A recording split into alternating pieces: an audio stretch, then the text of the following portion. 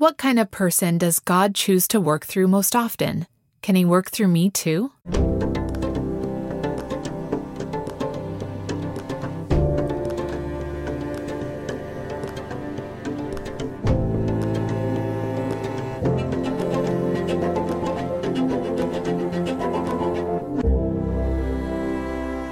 Hey, this is Cherie from Bible Project. In this episode, Tim is teaching us from the book of Esther. If you've been doubting whether or not God could use you or your community for His kingdom, stay tuned. Today's message is full of hope. Listen in. Hey everybody, this is Tim Mackey at Bible Project, and we're asking you to reflect on the story of Esther this week. This is one of the most well-known stories in the Hebrew Bible.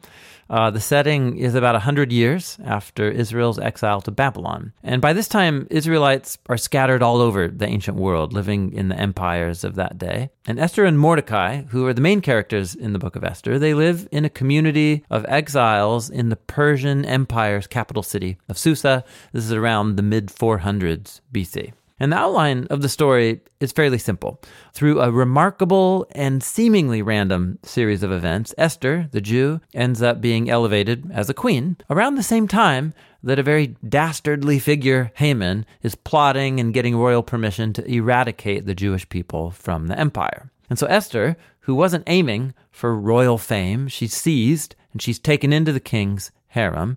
And around the same time, her cousin Mordecai, who was not plotting for political power, he just happened to overhear a plot to murder the king. And so after he blew the whistle on the assassination, he ends up being praised as a hero. And so together, Mordecai and Esther, they're able to expose Haman's plan to the king, and so the villain is executed, the heroes are elevated to royal authority, and the story ends with God's people rescued and thriving in exile. And so this story goes to great lengths to emphasize the very unplanned and surprising nature of what happens to Mordecai and Esther. And of course, the kicker is that nowhere in the Hebrew version of Esther is God ever mentioned at all.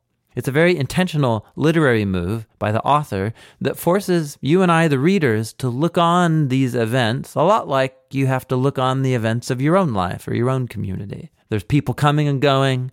There's political players coming and going. There's the rich and the powerful, and they're angling for status and influence. And who gets hurt and caught in the crossfire? Normal people in our everyday communities. And so this was how life worked in ancient Persia, and it's not much different today. But the story, in and through it all, is highlighting these seemingly random events, and you begin to see a plan at work. It's the unseen, unmentioned God at work behind the scenes, and He's working out a purpose to redeem and rescue His people. But what is it about Esther and Mordecai that makes them so special that God would use them in this way? Well, we know it's not their high social status. They belong to a marginalized refugee community in Persia.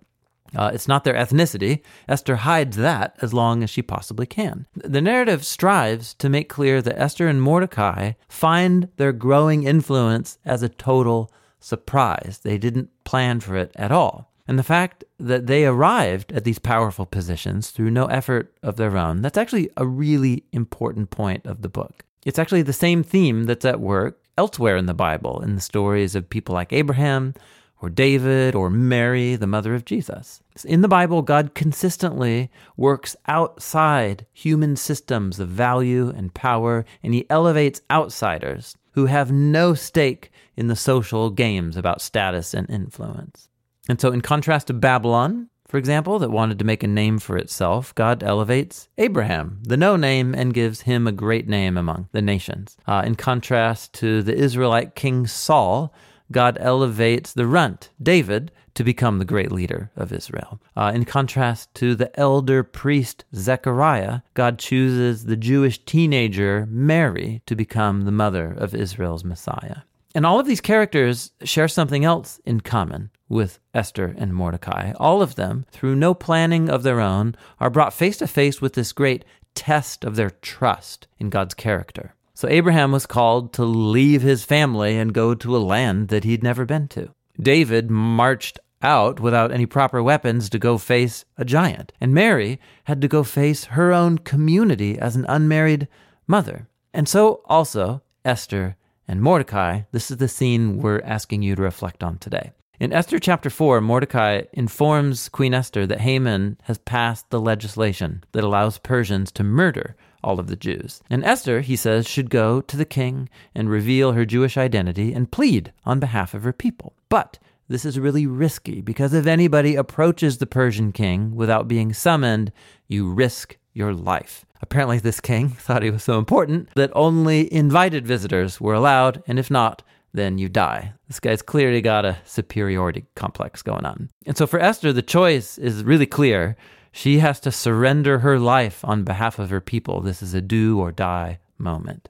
But Mordecai says one more thing. He says, if, Esther, you remain silent at this time, be sure that rest and rescue will arise from some other place, even if you and your father's house might perish. But, then he says, who knows? Maybe you have come to a place of royalty for such a time as this. These words are dripping with significance. Just like Abraham and David and Mary, Esther now faces her own test of trust and surrender to the will of God. And Mordecai says, listen, you didn't plan to be in this royal position anyway. And so if God's able to use you, well, he could use anybody to save his people. In other words, Mordecai's saying God's not biting his fingernails, just hoping that Esther might pass the test. This is God offering Esther a chance into a deeper commitment of trust and surrender. And if she fails, it's her loss. God can rescue his people in many surprising ways. It just so happens, Esther, this is your moment on the stage. And so Esther passes the test. She calls on the people to fast for 3 days, and then she goes and visits the king. Her life is spared, and she outwits Haman and saves the people. And so Esther's story, it's the classic expression of this biblical proverb that God opposes the proud but gives grace to the humble. Esther and Mordecai are the truly lowly, unimportant ones who are elevated by God to overturn the purposes of the arrogant and the powerful. And it happens precisely in the moment of Esther's trust and surrender of her life over to the plan of God.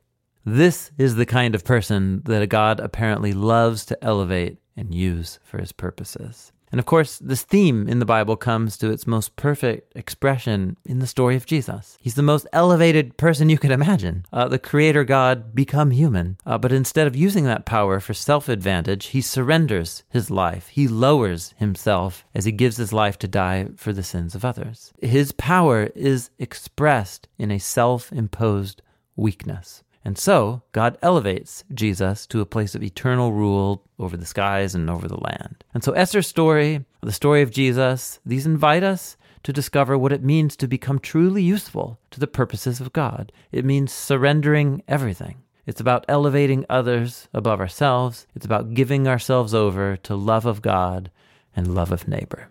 And so may God give us wisdom and courage to know what that surrender and neighbor love is supposed to look like in the week ahead.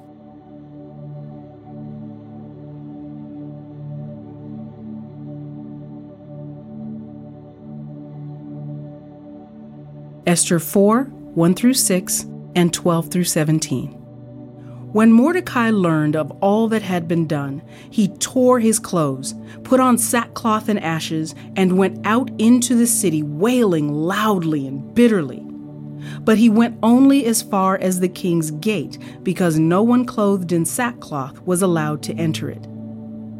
In every province to which the edict and order of the king came, there was great mourning among the Jews, with fasting, weeping, and wailing. Many lay in sackcloth and ashes. When Esther's eunuchs and female attendants came and told her about Mordecai, she was in great distress. She sent clothes for him to put on instead of his sackcloth, but he would not accept them. Then Esther summoned Hatach, one of the king's eunuchs, assigned to attend her, and ordered him to find out what was troubling Mordecai and why. So Hatach went to Mordecai in the open square of the city in front of the king's gate. When Esther's words were reported to Mordecai, he sent back this answer: "Do not think that because you are in the king's house, you alone of all the Jews will escape. For if you remain silent at this time, Relief and deliverance for the Jews will arise from another place, but you and your father's family will perish. And who knows but that you have come to your royal position for such a time as this?" Then Esther sent this reply to Mordecai: "Go, gather together all the Jews who are in Susa and fast for me. Do not eat or drink for 3 days, night or day. I and my attendants will fast as you do. When this is done, I will go to the king, even though it is against the law. And if I perish, I perish." So Mordecai went away and carried out all of Esther's instructions. Esther 4, 1 through 6, and 12 through 17.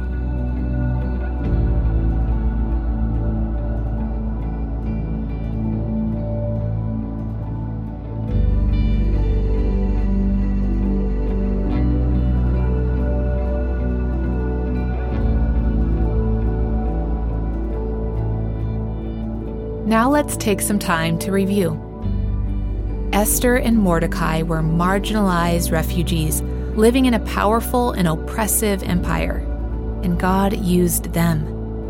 Through their trust and sacrificial humility, God elevated them to topple arrogant rulers and save his people. The book of Esther illustrates the biblical proverb that says, "God is opposed to the proud, but gives grace to the humble." In other words, God still has a habit of elevating those who elevate others above themselves. It might not always look as heroic as Esther's story, but God can use anybody as a royal instrument for his good purposes. So if we want to co-partner with God, we don't have to be rich, important, or powerful. We simply need to trust him over everything else. We know that's way easier to say than to do. So let's reflect more on this. I have 3 things for us to consider today. I'll give us a moment to think about each question, but if you need more time, just press pause. Here's our first reflection. God is opposed to the proud, but he gives grace to the humble. What are some other stories in the Bible where we see this truth?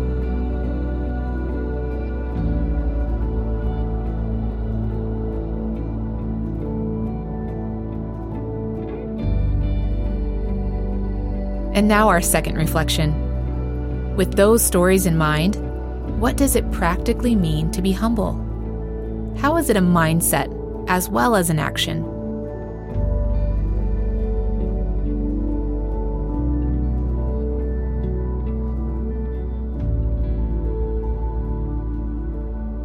And now our last reflection.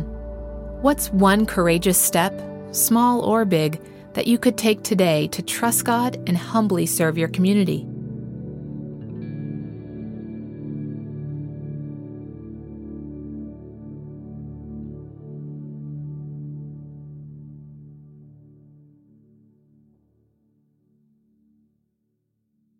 Thanks for joining us for today's reflection.